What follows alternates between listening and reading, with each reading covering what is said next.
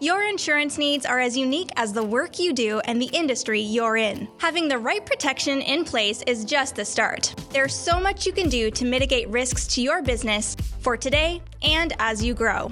At Sovereign Insurance, we're here to help with valuable information, insights, tips, and tools to help you protect your operations. Visit sovereigninsurance.ca to learn more. The more you ship, the more you save. With Canada Post Solutions for Small Business, we'll reward your repeat business with automatic savings. Visit canadapost.ca/small business to see how you can start saving up to 34% on shipping in Canada. As a small business owner, you are the business, and you know the time you're spending on payroll and HR could be spent in 100 better ways. Ceridian PowerPay is fast, simple, and intuitive software trusted by over 40,000 Canadian small business owners like you. Automate your HR and payroll processes, keep track of compliance, and pay your people from your desktop or mobile phone. Free up time to focus on what really matters when it comes to your business, and get back to doing what you love with Ceridian PowerPay.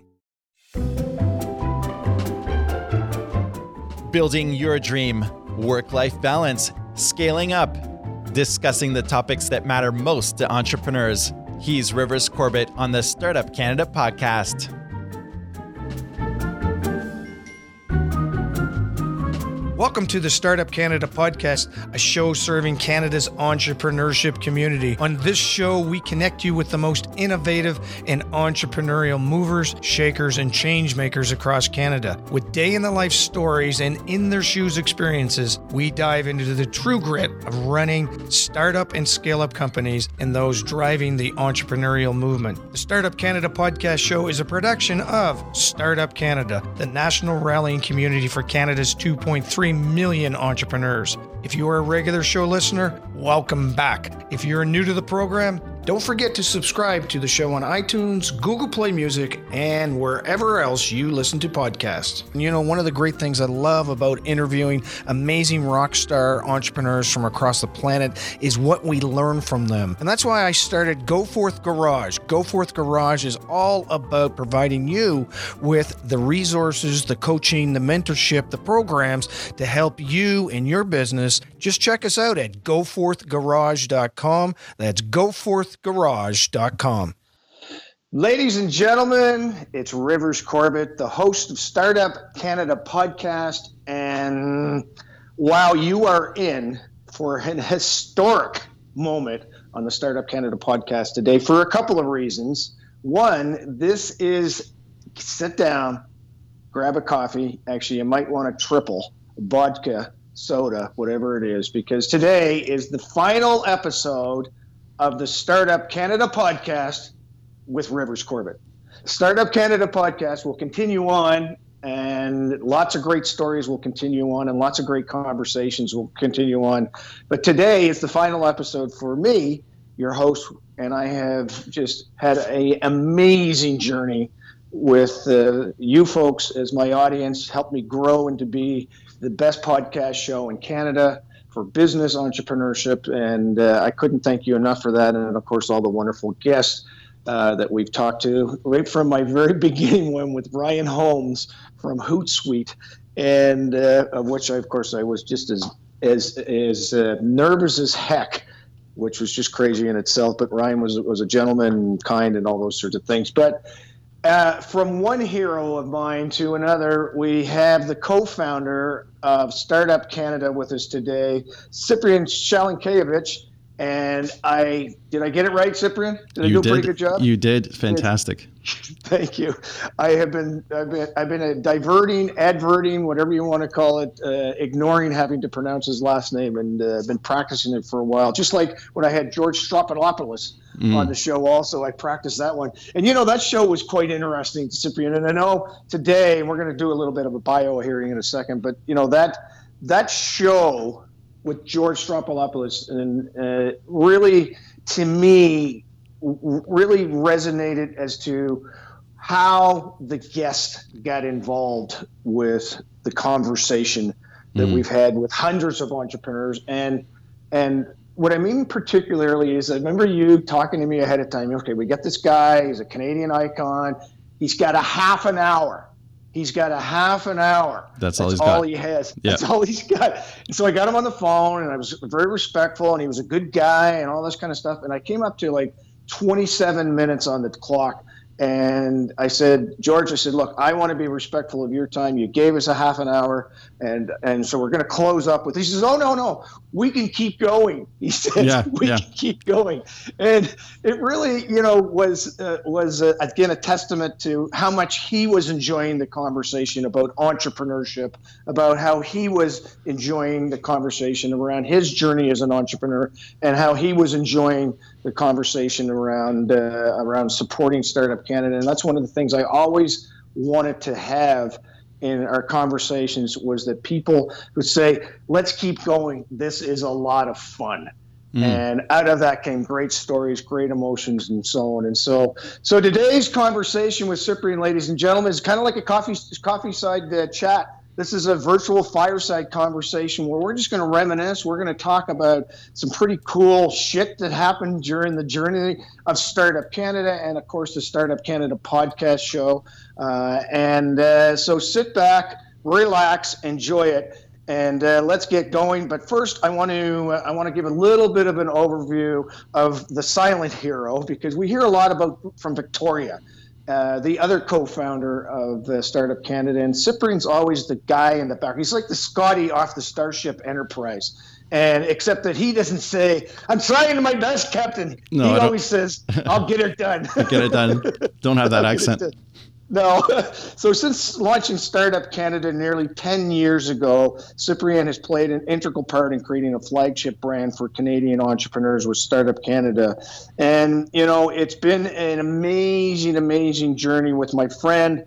And, I actually was with Cyprian and the team when they did their initial tour back in 2012. And I got a little bit of a script here ahead of time. And by the way, Cyprian, I got to give a shout out to the back end team, the Maddies and the Catherines and the Rochelles and so on of the world, who have just been spectacular behind the scenes and getting guests and writing scripts and chasing my ass around Fredericton because I was late to do a podcast interview or whatever.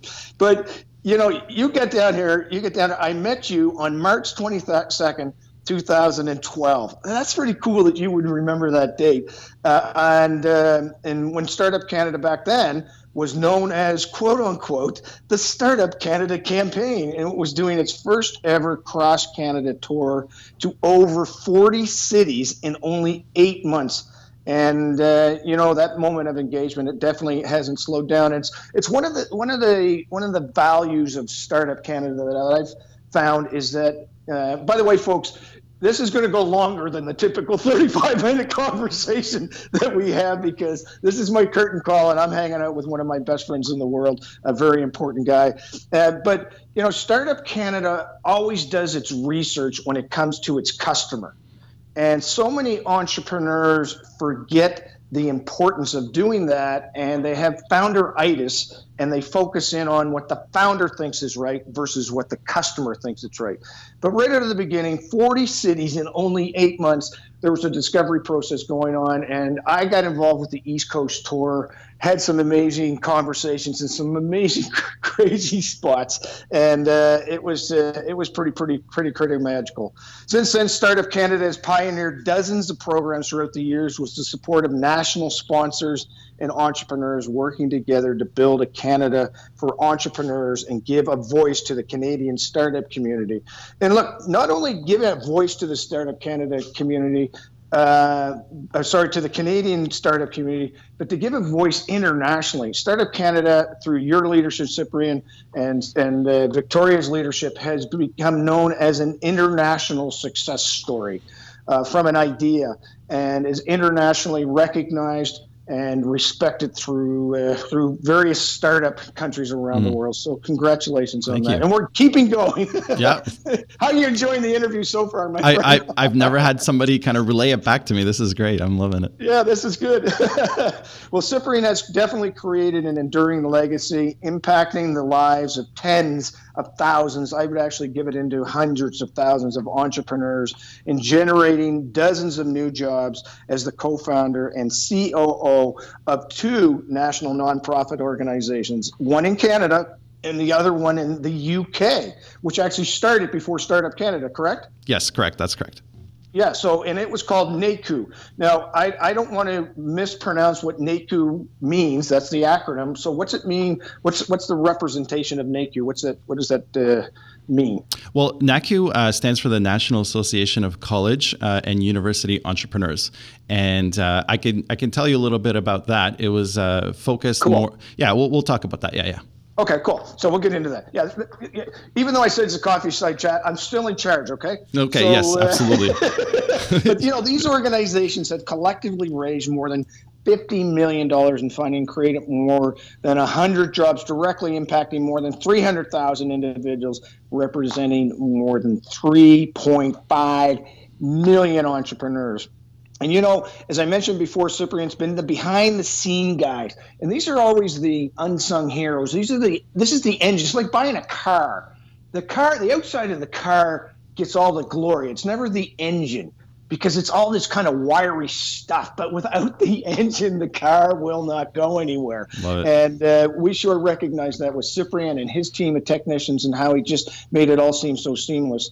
He's done the visuals. He's done the shows, the digital content. And I say he and his team, definitely, because I know that he's one to recognize them. Everything from defining brand integrity, conceptualized, developed, and produced and secured financing for the Startup Canada Awards, which is an awards program recognizing leading innovators and entrepreneurs through regional and national galas, national broadcasts, engaging audience, and being recognized by the CBC, for you non-Canadian folks, that's the Canadian Broadcasting Corporations, as the Oscars of Canadian entrepreneurship. Yeah, it's kind of nice ring to it. It's beautiful, man. What a great thing to put on your journey, on your legacy piece that you can share with your friends and family, for sure. He's the original producer of the show, the Startup Canada podcast, with yours truly, Rivers. I wouldn't be able to do it without him. And Mr. Calm, Cool, and Collective. We talked about Scotty being the guy that was always panicking. Think of Cyprian, the calm Scotty, because it was always, what do you need, Rivers? How can we fix it? Let me deal with it. And then I never sensed at one point in time, Cyprian, that you were out of control. And it was, so you may have felt that way, but you never let me feel that way. Together we've aired more than 250 episodes, having more than 200,000 wow, that's right. Yeah. listeners, from starting with none. Zero. None. Yeah. At zero. And dude, I'm tingling when I'm reading that. And to the audience that's listening, I hope you're smiling. I hope you're being very proud of being a part of that journey, because without you guys, the listeners, and all these other people, we wouldn't be able to do that. So, Cyprian Shalankevich. Nice. Good job. Yeah. Thank you. Welcome to the Startup Canada podcast show. Well, thank you, Rivers. It's a pleasure to be here. And I think you've done a really good job with the show. Thank you. Yeah. Over the years. 250, that's right, 250 podcasts, thereabouts, since your first one that aired with Ryan Holmes from Hootsuite back in September of 2015. That's over 4 years ago. And back then, not too many Canadian startup podcasts around, nothing that was like super consistent anyway. And so you were kind of leading the way, and how great it has turned out. And out of 200 episodes, so let me just kind of break it down. So, on average, let's say each podcast about 40 minutes, right? So 140 hours straight content creation. You'd had to pretty much listen for a week straight, 24/7, if you wanted to catch all of that up. So imagine that, 7 full days of Rivers talking in your ear. And you'd be all caught up. Sounds lovely. Sounds lovely. How better than spending your holidays doing that, right? Yeah, that's right. Well, and just on that note, you can still get access to these podcasts. Just because I'm moving on, there is a transition plan being made in place, and I'm not going to spill the beans on that. But how do people still get access to the great shows? Oh, same ways. I mean, basically, it's on our website. It's on SoundCloud, iTunes, Google Play Music, all the usual stuff.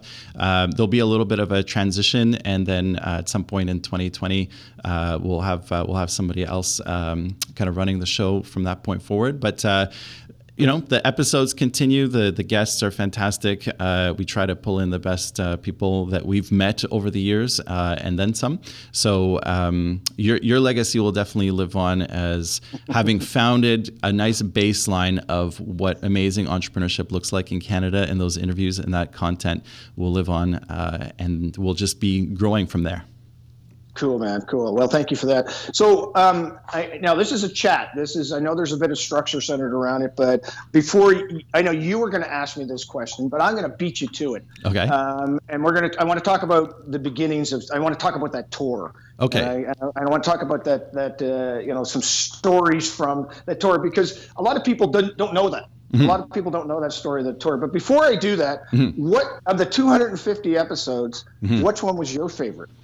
I would say the one that pops out a lot is Andy Nolman. Apparently, how you ask at the end of the episodes, what is some advice you'd like to give to your listeners? I think you actually enjoyed Andy's too. What was it that you enjoyed?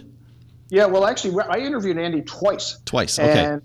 And I just want to get back to it. There was only two people who I think I interviewed twice, and them both. Of course, you would have a connection with all of these amazing people, but Andy Nolman was one of them. The other one was Edwin Frondozo. Oh, of course. He was the second one. And I challenged him about, when I talked to him, first of all, with Edwin, he said that he was a marathoner. And I said, dude, you're not a real marathoner until you've run 3 marathons, which I have done. And so the second time I got it on, of course, he was on to his 4th marathon and had to remind me of that. But Andy's a really cool guy. And Andy, of course, is the founder of Just for Laughs, the show, the comedy festival, an amazing entrepreneur. And I asked him at the end of the show, which I ask a lot of the entrepreneurs, I said, Andy, what's the one piece of advice you would give to entrepreneurs? And you can't, and I love this question, and you can never give advice to entrepreneurs again for the rest of your life. So, and it's funny, these people, when I ask that question, they go, they think it's like a do or die question. Like, it's like they're going to, the trap door is going to come out if they say the wrong thing. Right. So anyway, he says, Rivers, every day I expect a curveball. I said, that's interesting, a curveball. And I'm not a baseball player, so matter of fact, I hate the sport. I think it's one of the boring sports in the world. As you know, I am a Tom Brady fan and the Patriots. But I said, what do you mean by that, Andy? He says, well, with a curveball, there's so many unexpected things that can happen with a curveball. He said, you can get hit in the head with a curveball. You can get hit in the knee with a curveball. And that means that life hurts that day, that there's a pain in your life that day. He says, but then there's a curveball of opportunity that comes your way because this unexpected thing has come your way and bam, you hit that ball right out of the park and you got a grand slam happening and opportunity exists that you just didn't know was going to exist. And you say, where the frig did that come from? And so you have a high and a low from a curveball, but because he was able to every day wake up and say, I expect a curveball, and when it happened, he was able to deal and continues to deal with those ups and downs because he says, okay, that's the curveball. That's the curveball. And he said it has served him in his multiple years as being an entrepreneur because, as you know, it's very much an up and down world. It's not a merry-go-round, it's a roller coaster. Absolutely. So great advice for that. And so we're going to talk about my favorites in a little later on in the conversation, but take us through that original journey with Startup Canada. And, you guys sitting around a table, we've got a board of directors put together, and you guys decide to go on a tour. Right. Talk about the rationale behind the tour, and then some of the, the 2 or 3 cool stories that, again, are hidden in the archives that no one knows about, but are so critically important to the success of this journey with Startup Canada. Sure. I would love to, Rivers. So just really quickly for those that don't know, so Startup Canada is Canada's entrepreneurship organization, the national rallying community and voice for Canada's 3.5 million entrepreneurs. And ever since we launched in 2012, Startup Canada has promoted and supported the successive growth of Canada's entrepreneurs with a mandate, right, to foster that economic growth, that competitiveness, and that prosperity through entrepreneurship. And so since launching, Startup Canada's programming has directly supported more than 250,000 entrepreneurs with 50 grassroots startup community organizations, working with over 750 ecosystem partners, including accelerators, incubators, research parks, educational institutions, economic development agencies, associations, and government programs. So we serve entrepreneurs from all backgrounds, all industries, and stages of development with a network reflective of Canada's diverse population. So the origin story, yes, I would love to talk to you about that. I don't get an opportunity. By the way, just as a note, in order to work at Startup Canada, you have to memorize exactly what he just said before you even get to start day one.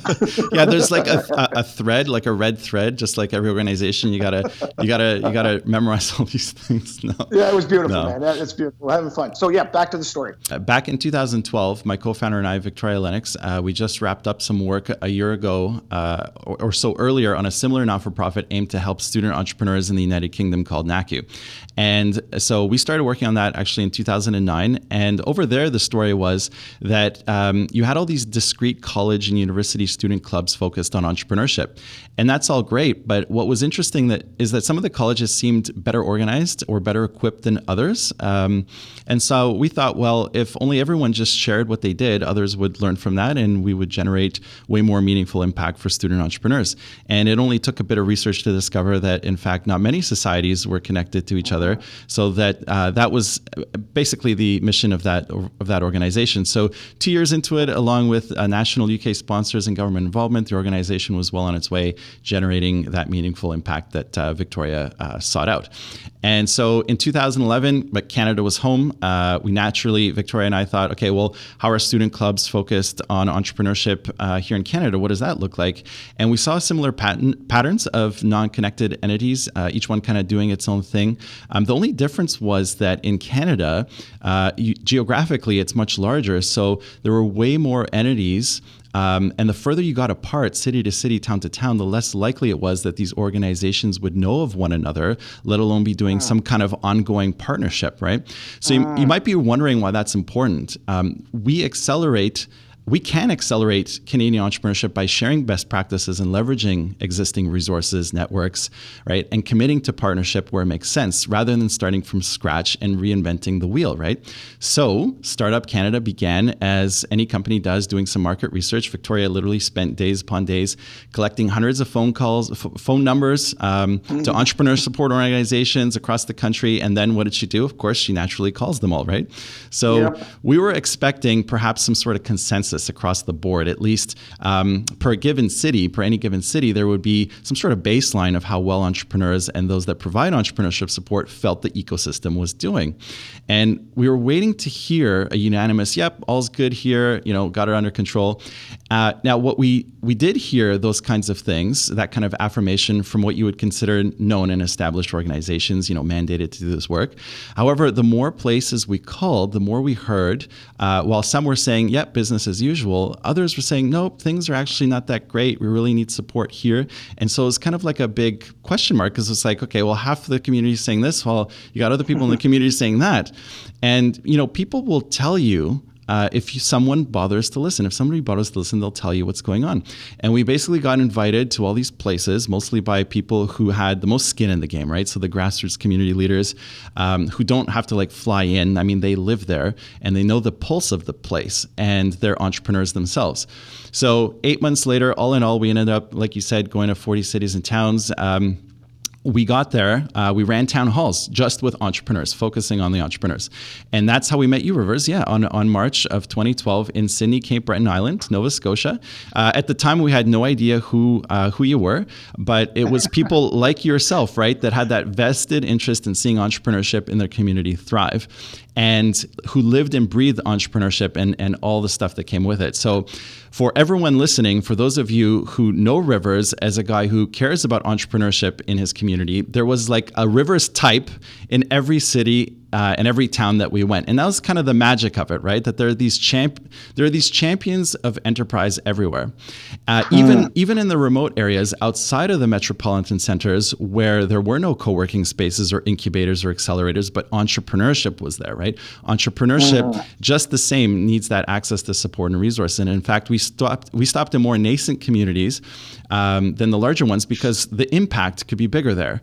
So there was less noise. The message was not lost over dozens of events in a given week, so forth and so forth. So we did these town halls. People discussed the issues they faced, but more importantly, we asked them to self-create sustainable startups to combat those problems. And they literally made business models right there and then and pitched it. And in Cape Breton, I remember there was no co-working space for entrepreneurs. So at one table, someone who had some property just lying around they weren't using, partnered with some other people who knew how to run a space, got together, partnered with a woman who had additional funding and created Co-working Cape Breton, right? That's the magic of it. And you know, long after Victoria and I have gone, that impact and that challenge to keep going with those ideas lived on. So that was literally... By the way, let's pause you for a sec. Have gone. You mean have moved on to your next destination? Journey. Yes. The next destination. Yeah. We're not speaking from the dead here, folks. No. So that was literally what we were after, right? Making a platform where people can have their voices heard and find out about one another, and challenging them to make it happen, right? To fill those gaps where they naturally existed, so that nobody was really doing that in that space at the time. So it was very organic, bottom up, and grassroots as it can get. I mean, I don't think you can make it more grassroots than that. It was such a simple thing to do. To this day, I'm convinced that helping people is one of the more rewarding things you can do. And in many cases, it's easy. But at times, it's a heavy lift, right? So to scale that kind of idea and that tour across Canada took some time. Yeah. Dozens of flights, buses, trains, boats, you name it. And now, of course, you had a good amount of people attend the events that were a little skeptical, right? Because this is kind of like a new thing. It's kind of a pan-national thing. And they would say things like, well, we already have a community here. Things are already happening here, et cetera, et cetera. Yeah. So in fact, several organizations actually kind of considered us to be competition in one way or another. Right. So picture this, right? You have two Canadians with no real track record in Canada for doing this, right? We're lugging around what effectively was like an entire tour worth of materials, t-shirts, banner stands, in these huge plastic bins, right? Two people doing their own travel logistics funded by their friends and families, right? And instead of being seen as kind of like a funnel for support and getting people together, build that momentum, which we still do to this day, you know, we were getting compared to established organizations, fully funded, have dozens of staff, right? So I suppose they must have understood that the value and the execution was there because people were listening, right? So it was a very humbling experience. And I think that no one was really doing this across the country and surveying all these organizations and doing word of mouth and person feedback, the state of the entrepreneurship in their ecosystem, and publishing that into like a white paper, right? So it was very interesting. It really got people to listen. But from the tour, entrepreneurs told us what they wanted us to do. So we kind of led from behind, made this kind of platform, and because who were we to know what needed to be done, right? So we basically kind of we had an idea, but we wanted to make sure we crowdsourced that mission and mandate. And you kind of went through. You had experience with NACU also. A little bit of the fundamentals that were required in order to make this a successful tour. So they wanted community building. Entrepreneurs wanted community building. They wanted culture building. They wanted digital forms of access to resources. And the rest is history, Rivers. We then spent the next 8 years creating unique programming and partnering strategically with industry, pivoting like a million times to get it right, to connect, build community, and foster that culture. Ultimately is how we, in my opinion, got it right in doing some impactful work. Just a reflection. As I said, I was on the eastern side of that tour, and I remember being in Charlottetown, and there was a room that we were all in at a hotel. I don't remember where it was, but Charlotte, the birthplace of Canada, the birthplace of Startup Canada, and anyway. I was outside of the room, and this reporter from the local radio or whatever was out there, and I remember him saying to me, he says, "What's going on in there?" And I said, "What do you mean?" He says, "I've never experienced in my 19 years of journalism energy in a room like that before." Right. And that to me really defines you call it a rock star tour or the band or whatever. It's the energy tour. Mm-hmm. And here's why, in my opinion, that was energetic, is because one, your organization, yours and Victoria's organization, was headed by entrepreneurs. You guys, they're a social entrepreneur, non-social, whatever. It's all entrepreneurship in my view. Sure, you're driving forward an idea to generate a result and make impact, and yes, make money along the way. Mm-hmm. So that's the first thing, is you guys were entrepreneurs. The other thing you guys did, and I am enthusiastic about this because this was never done before, is and I took the lead with that, is that you were bringing the entrepreneurs into the conversation about them versus relying on the bureaucrats, the supposed economic agents who all spoke from a pulpit of no experience or conversation with entrepreneurs. And I mean, literally no. A lot of them are just trying to, I know what's best for you, son. You do and so because of that, you were entrepreneurs, you created a theme song of energy and emotion, and you were engaging the voice of the entrepreneurs in a way that nobody else had ever done. I think that created the momentum. And when I think about the tour, I think the first thing that comes to my head is Terry Fox. Mm-hmm. Terry Fox started on the East Coast, and just through creating a continual movement based on continual messaging and engagement, created this momentum. And we unfortunately know not unfortunately, he's got an amazing legacy. Mm-hmm. But that's the power you guys have created and continued on, and still continues on. So we hope so. We hope so. I mean, thank you for that generous, very, very generous comparison. I mean, for us, I mean, what I'm most proud of is gaps suck, and gaps ought to be filled with something useful, unique, and hopefully like genuinely helpful. And so I think we've successfully filled the gap because that reporter, when you hear the conversations, it's entrepreneurs networking, as entrepreneurs do. And sometimes, not to be eavesdropping, but, I heard what entrepreneurs talked about. And one of the biggest themes was there's no funding, we need funding, right? But who was saying that? You'd have an entrepreneur that had a winery and another entrepreneur that led an events company. Instead of talking about how they could do business together, they're talking about what the next big grant they can get is. Yeah. And so I'm like, well, I hope you still have that aspect of customers and you're focusing on that more than all the other stuff is fine. But but the thing that then stuck out was that common theme was everywhere. It was like across Canada. It wasn't like just unique to one province. But the thing is, capital exists because you talk to all the support organizations and some investors, and they say there are places where you can get the funding. And so something else was going on. That was the interesting thing, right? So entrepreneurs, and I was kind of like, how does that work? So entrepreneurs are so focused on what they're doing that they don't really have time to apply. Sometimes these grants are, you almost need like a full-time person doing this. And it takes a long time to kind of receive it. And sometimes you get the funding not when you need it. But that's just basically the nature of that, because it is public funding. It takes time. So that's understandable. It needs to be transparency, all that stuff. But you know what? I'm going to blah you out here. Okay. Because it's an important conversation, because we were talking a little earlier about K to 12, and I think this is a good time to bring it in. Mm-hmm. I think it's a crock of shit that's out there right now. I think we as a society, because when I hear this funding stuff all the time, also, it's a crock of shit. Mm-hmm. And because what we do is we teach and we glamorize, if you want to call it, I got an investor. We glamorize the pitch. We glamorize when I look at, awards that are given out for, the media in particular, look at this company. They raised $6.5 billion. How great are they? Mm-hmm. They haven't sold a damn product, but they have a great ability to go out and get funding to get in the laboratory and make the product. And I think that's the epic fail, and I do want to get into education of entrepreneurship in a minute, but that's the epic fail, is that we need to teach people about customer discovery and validation, and then how to sell them. And once you have enough customers buying your product, the funding will come.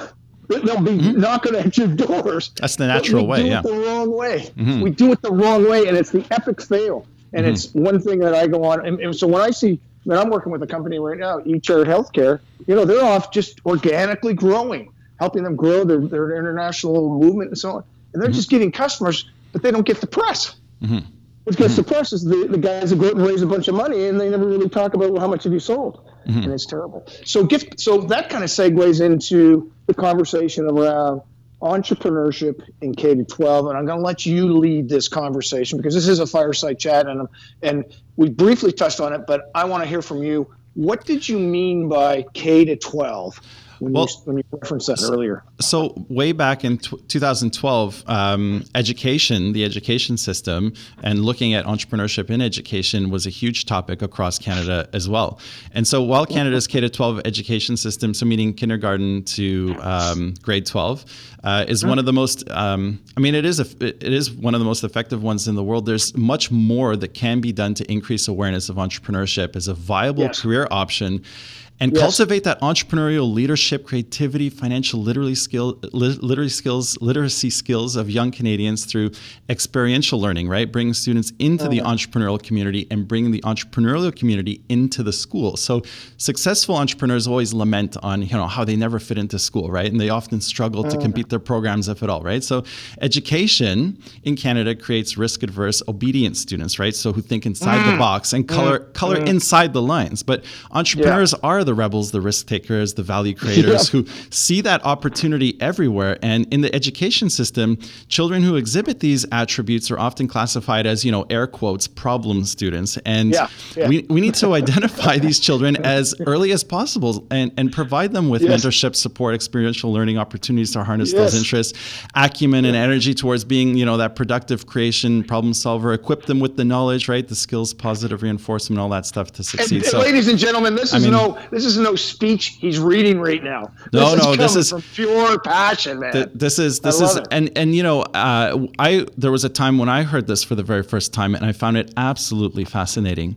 And then when I kind of started looking more into it, I realized that, at the primary level, teaching entrepreneurship through storytelling, for example, class projects, has actually proven to be very effective. Examples include like running a school, tuck shop or organizing book fairs and designing and selling school merchandise, progressively difficult projects that use entrepreneurial games. Like Go Venture is one that goes back since that time we were on tour. It teaches students that failing and learning from failure and mistakes is acceptable, right? Even doing something like school trips to local business incubators, accelerators, or local businesses increases that awareness of entrepreneurship, right? And makes those spaces more acceptable to young Canadians.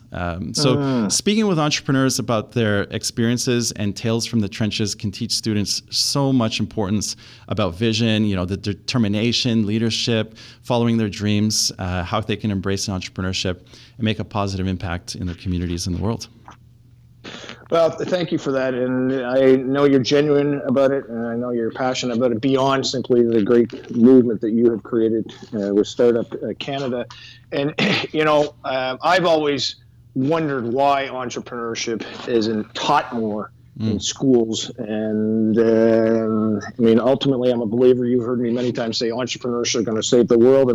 If it wasn't for entrepreneurs, who would provide the tax base to pay the doctors, which continue to get high in society, and our great armed forces, which they should get celebrated. But the fact is that they still need money to put food on their table, and that's created off of the tax base. But the reference point for me still goes back to why isn't it? Why isn't this taught more? Why isn't this you get a little bit happening? Like when the schools around my city, the entrepreneurship classes are in the back of the school. So the perception is that's where the weird kids go. That's where the wackos go. Those are the kids that are the disadvantaged kids go. And so in your opinion, why isn't this being embraced to an acceleration? We're talking debts all over the place, deficit financing, all this kind of stuff. Well, we can all solve this through a great a viable, innovative, robust entrepreneurial society. But, so in your opinion, what's the bottleneck? What's the reason we're not making this happen more? I mean, from what I understand, people just think that, why change things when things are good? But that's the thing. But I think I like to focus more on like the solutions. So, for example, how do we get around it? So if it's a funding issue or if it's a capacity issue, okay. So we know though that creating more entrepreneurial schools needs to be a top of mind preoccupation for school boards across Canada, right? So school boards can partner, for example, with local business support organizations, connect with the entrepreneurial community, right? Each school can appoint like a staff member as its entrepreneurial champion to drive forward like a school-wide entrepreneurial agenda. So it doesn't have to cut into the budget too much. It's just, a teacher that maybe has some entrepreneurship experience can lead that, right? And then, for example, you get a few of those at each school in a region, and they can meet regularly to share experiences, new ideas, such as like entrepreneurship information sessions for parents, and entrepreneurial like Olympics between schools in a region, start tying kind of like competition into it. And additionally, each school can be assigned like an entrepreneur in residence, Rivers, and you have some experience. Tell us the power of entrepreneurship in residence. Yeah, well, that's next segue. The role of the entrepreneur in residence is a position that ultimately drives the dialogue that reflects the interests and needs of the entrepreneurs, whether it's within an organization, a law firm, an accounting firm, or whether it drives it in within a university or in a government group or whatever.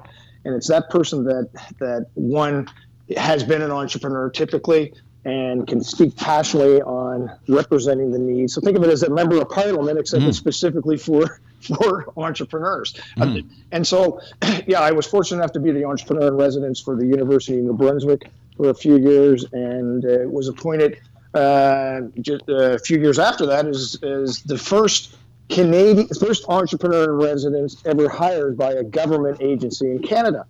And a lot of forward thinking when it came to the province of New Brunswick at that point in time. I subsequently have moved on and back on the playing field, as they say, versus being in the executive box.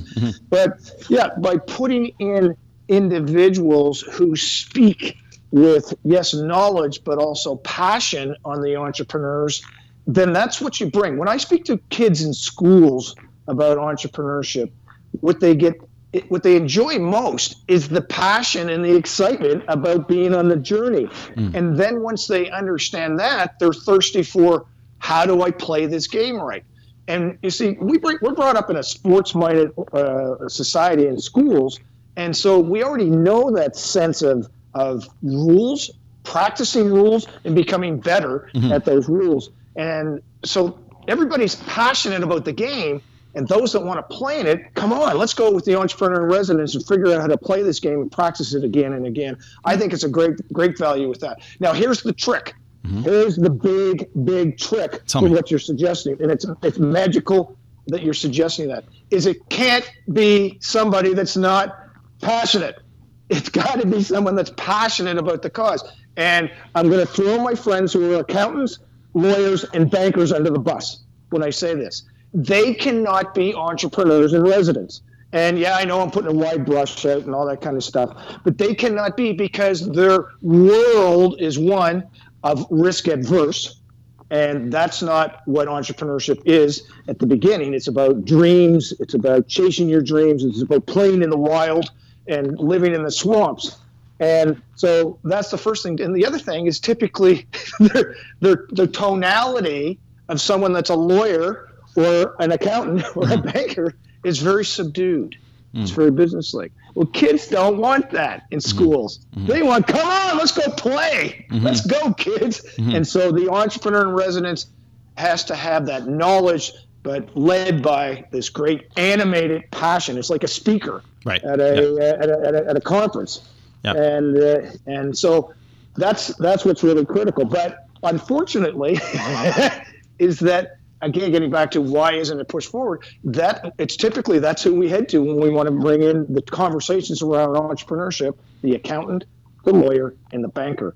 And of course, that's just basically telling people nothing about entrepreneurship, just tells them about, you can't do this, you shouldn't do this, you need to get a bank account. It's crap stuff.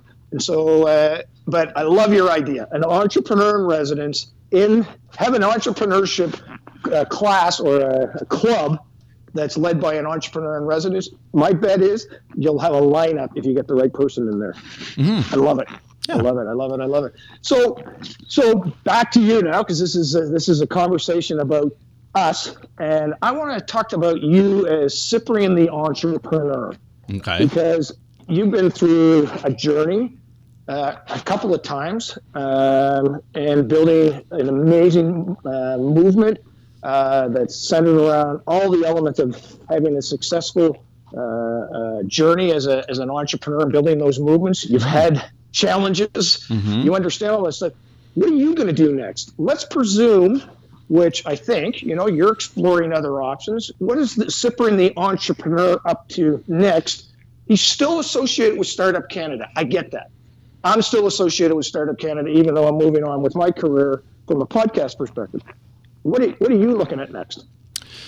I have had an amazing opportunity. It's such a wonderful question, because once you make something, those changes because the whole idea was to always impact someone, and hopefully the more people you impact, the better. But it's always about impacting at least one person and changing their life. If you can do that, then you've succeeded, and if you can scale that, even the better. So.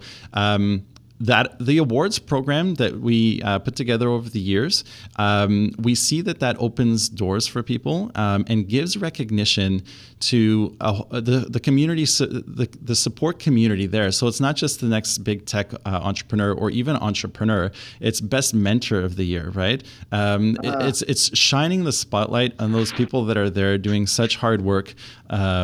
In the support side that don't get that kind of exposure. And that has really inspired me to see them speak on stage and put them on the same kind of level, because, it is definitely a team effort.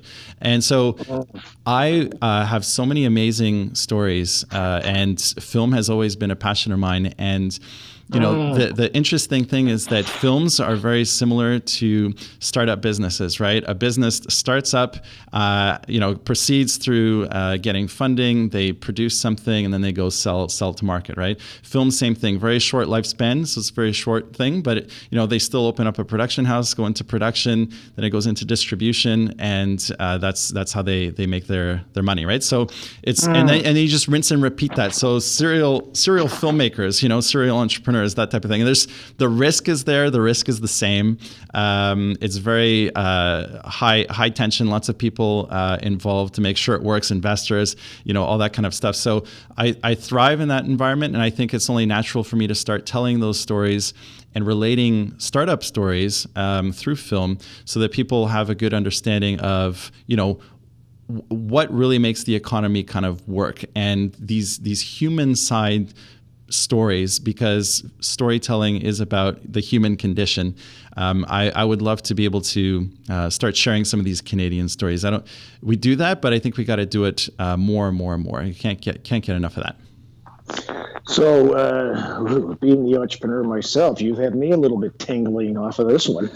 So, well, I happen to know of an ex-podcaster that might be available to help you in that journey. Okay. And to be a voice for sure. That to take and that's the challenge of entrepreneurship. Of course, is we're always striving for another adventure.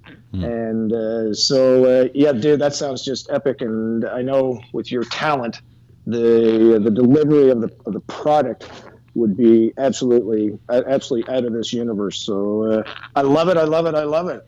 So we're heading down to, we got about 10 minutes left. And, oh, wow, okay. I know, it's crazy, isn't it? So let's do a rapid fire.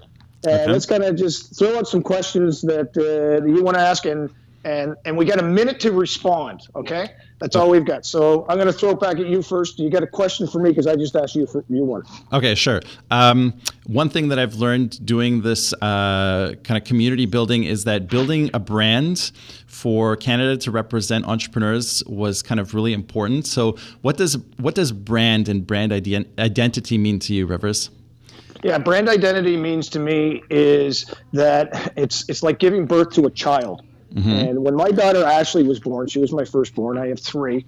I had this vision as to who I wanted her to be, what she was going to go on her journey, and all those sorts of things, including to her name, the things that I introduced her to, and so on. And so she became a brand to me. And I know it sounds kind of cold, but it really is. That's how you need to look about it with your company, is that you're giving birth to a child, and you have certain expectations and desires for how that child is perceived, desired, and wanted in society, and this is key, celebrated in society. And that, once you understand what those words are that make that happen, then you can keep focusing in on making sure that the world brings that back to you when they talk about the brand. But you've got to understand your brand identity yourself and nurture it, because if you don't do it, somebody else is going to define it for you, and it may not be exactly what you want it to be. Interesting. So that's my my kind of kick at the can with that one. Interesting. Okay. Interesting.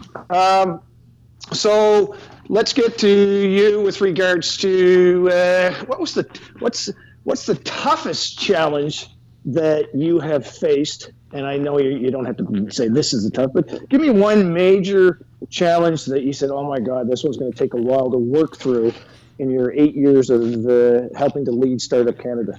For sure. Serving entrepreneurs should be at the center and at the core of everything you do. And I found that through experience that as soon as you have executives or people that kind of push and pull you, become solely more focused on the funding or whatnot, moreover than the mission, genuine support starts to slide. That genuine support experience starts to slide for entrepreneurs. So convincing people that there's no such thing as too much entrepreneurship. And what I mean by that is events, right? So for example, we work closely with lots of local grassroots and publicly funded organizations. And I would remember people would come up to me and always say, what you guys are doing is great and all, but your events are competing with our events and you're watering down and oversaturating the market. And so, I can understand that concern, but only if you're working kind of like in a silo, which is actually the case when you hear that kind of rationale, right? Because basically what they're saying is, I work in a bubble and it's about my organization. And at least that's my view on it. And so here's my solution to that problem, okay? Because we're trying to make it quick. Forgive my bluntness here, but okay, here we go. Ready? Get a calendar. I'll get a calendar. We put the calendars on the wall. You tell me the date of your event and I'll promote it. And then I'll pick a different date and you promote my event, right?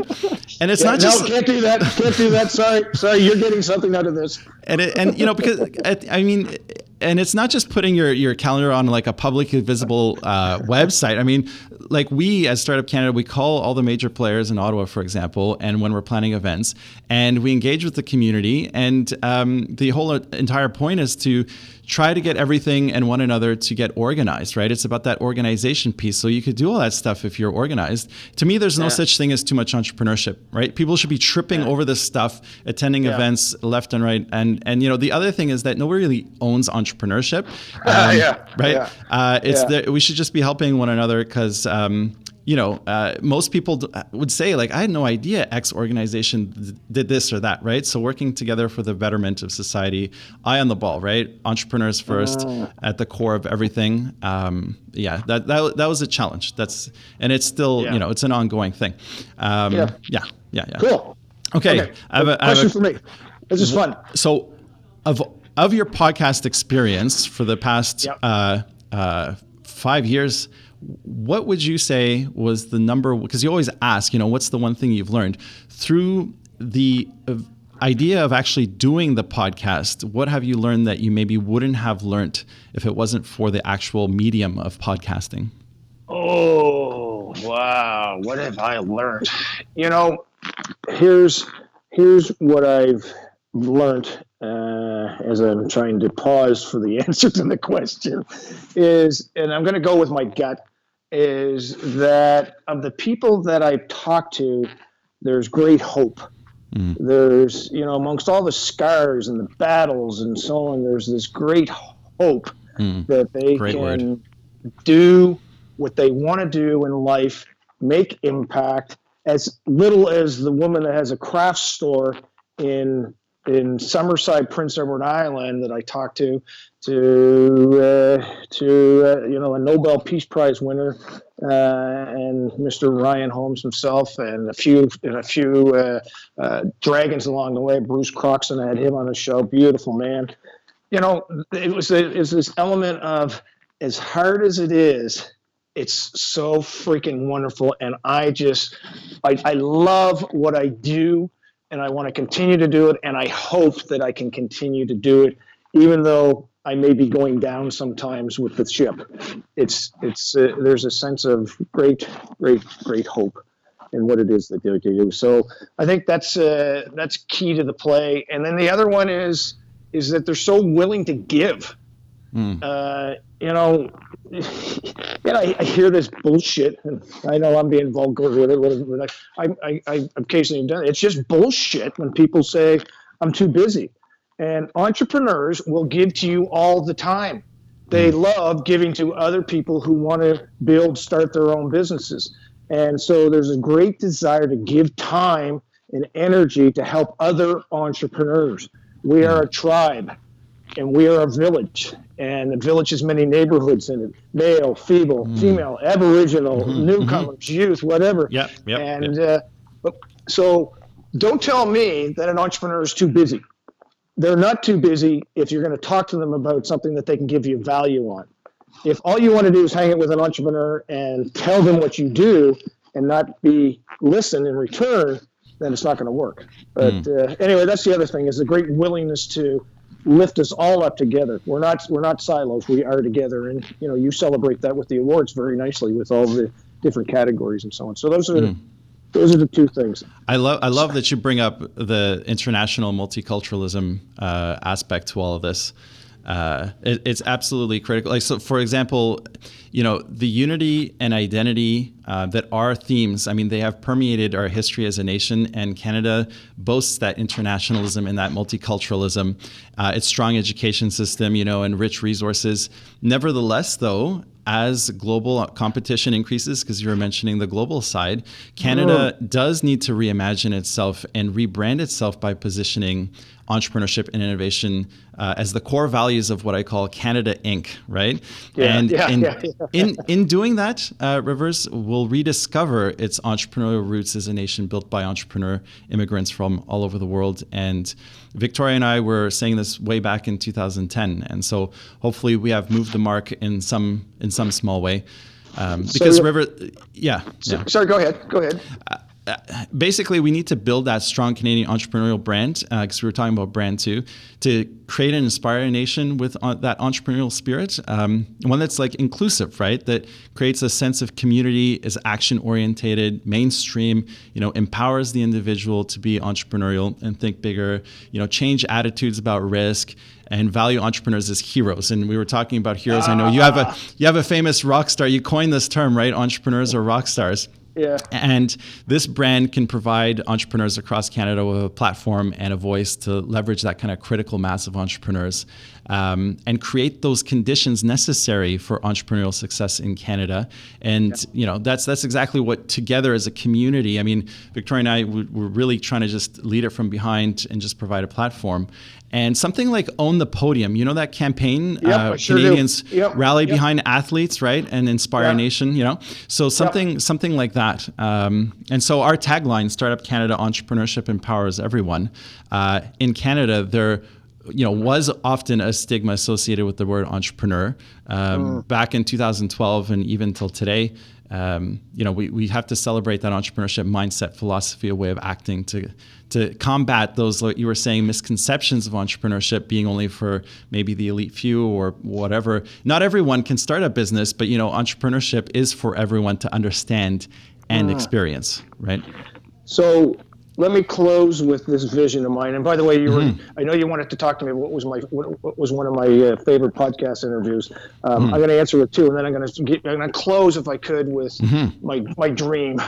Please. And one of them was the interviews is that I asked. Now Victoria is very much the front of the house. You're very much the back of the house with the team, and so she gets interviewed a lot. And so I'll challenge you guys. Actually, in my podcast with her, which I did, oh my gosh, a while ago now, I asked her a question that she had never been asked in any interviews that she's had. So for the audience that wants to go and listen to that epic interview, which it was epic, it's one of my favorites. Of course, you two are definitely one of my favorite couple in the sense of, team business-wise and so on, but just great friends. Love you both dearly. But that was a wonderful interview that I asked her that question. And the other one was a guy by the name of Ryan Smokelin, the guy that started Smokes Poutineery and has just created that. And if you got to really sit down because it's energy beyond belief. And we're just battling two guys in a beer bash. It was, but the journey that guy's taken on his career to poutine. It's freaking poutine. But how you talked about brand a little earlier, how he wrapped a brand around that and lived and personified that brand, not only in the way that the food was delivered, but the way the staff of it, everything he did is absolutely magnificent. So here's my vision as we close off this conversation, and I know we can keep going, is that my vision is that there's three mothers sitting around a table and they're talking about their children. And one of the mothers says, my son, Bob, he's a doctor. And the other two mothers go, oh, aren't you lucky? You're just so lucky. Then the next mother says, yeah, well, my daughter, Sally, is, she's a lawyer. She's a very successful lawyer. And the other two mothers go, oh, isn't that lovely? She's doing well. It's so wonderful. And then the third mother goes, yeah, well, you know what? My child is an entrepreneur. And the other two mothers go, oh, how did you get so lucky that that's what happened with your child?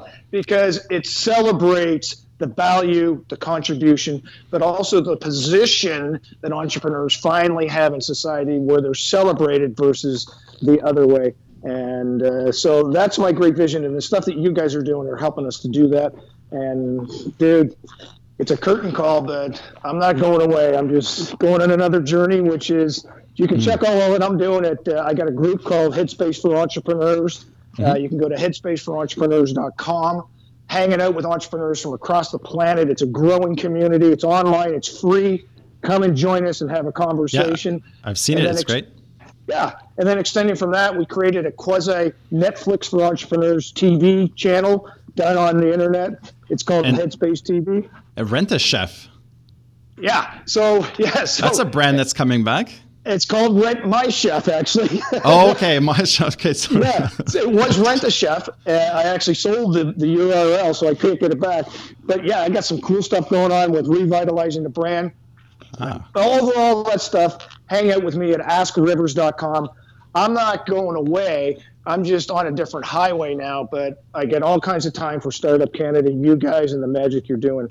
So, Cyprian, this is it, man. Do you want to hear my vision? I do want to hear your vision. Yes. How rude of me.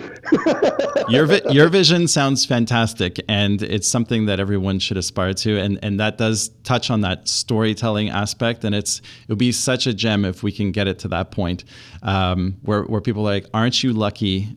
Your kid is an entrepreneur. That would be fantastic. And we're getting there. It's getting there.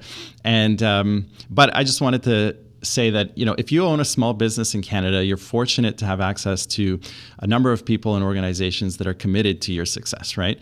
But we also need the people on the support side that are just as passionate and driven to support those entrepreneurs. So like we were touching on these ideas, promotion and discussion of entrepreneurship shouldn't just take place within incubators and accelerators, associations, business schools, that kind of thing. I think libraries, schools, community centers, right? Libraries, schools, community centers government offices, career offices, parks, like high traffic public places can be transformed into hotspots for those ideas, right? And so I encourage anyone who wants to help their community succeed, get involved in supporting entrepreneurship by making a direct impact to people in grassroots communities. And it's never too much of a good thing to have more organizations start up with that social entrepreneurship mindset from the start. So here's to all Canadians, right? Champion your heroes, but make sure that your heroes include some entrepreneurs. Yeah, love you, man. You're awesome. Keep being epic. Love you too, Rivers. Thanks, dude. Talk soon. Thanks so much. Take care. So that's it, folks. Rivers Corbett.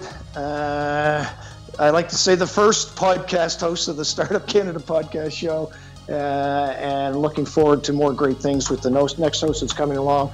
Thank you for the journey. Thank you for the commitment to entrepreneurship, being entrepreneurs, listening to the podcast, and sharing the stories with me, you great guests. Keep happening.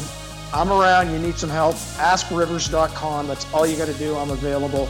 And just bless you all. You're all amazing people. I'm going to go now because things are getting a little floodgatey with me. But as they say, thanks for the memories. Cheers. Thank you for joining us this week on the Startup Canada podcast, a show dedicated to unlocking the entrepreneurial potential of every entrepreneur with access to inspiring stories and tangible lessons to help you run your business. Till next week, I'm Rivers Corbett, leaving you with the latest startup community news and upcoming events like our popular hashtag Startup Chats on Twitter every Wednesday and Friday at 12 p.m. Eastern.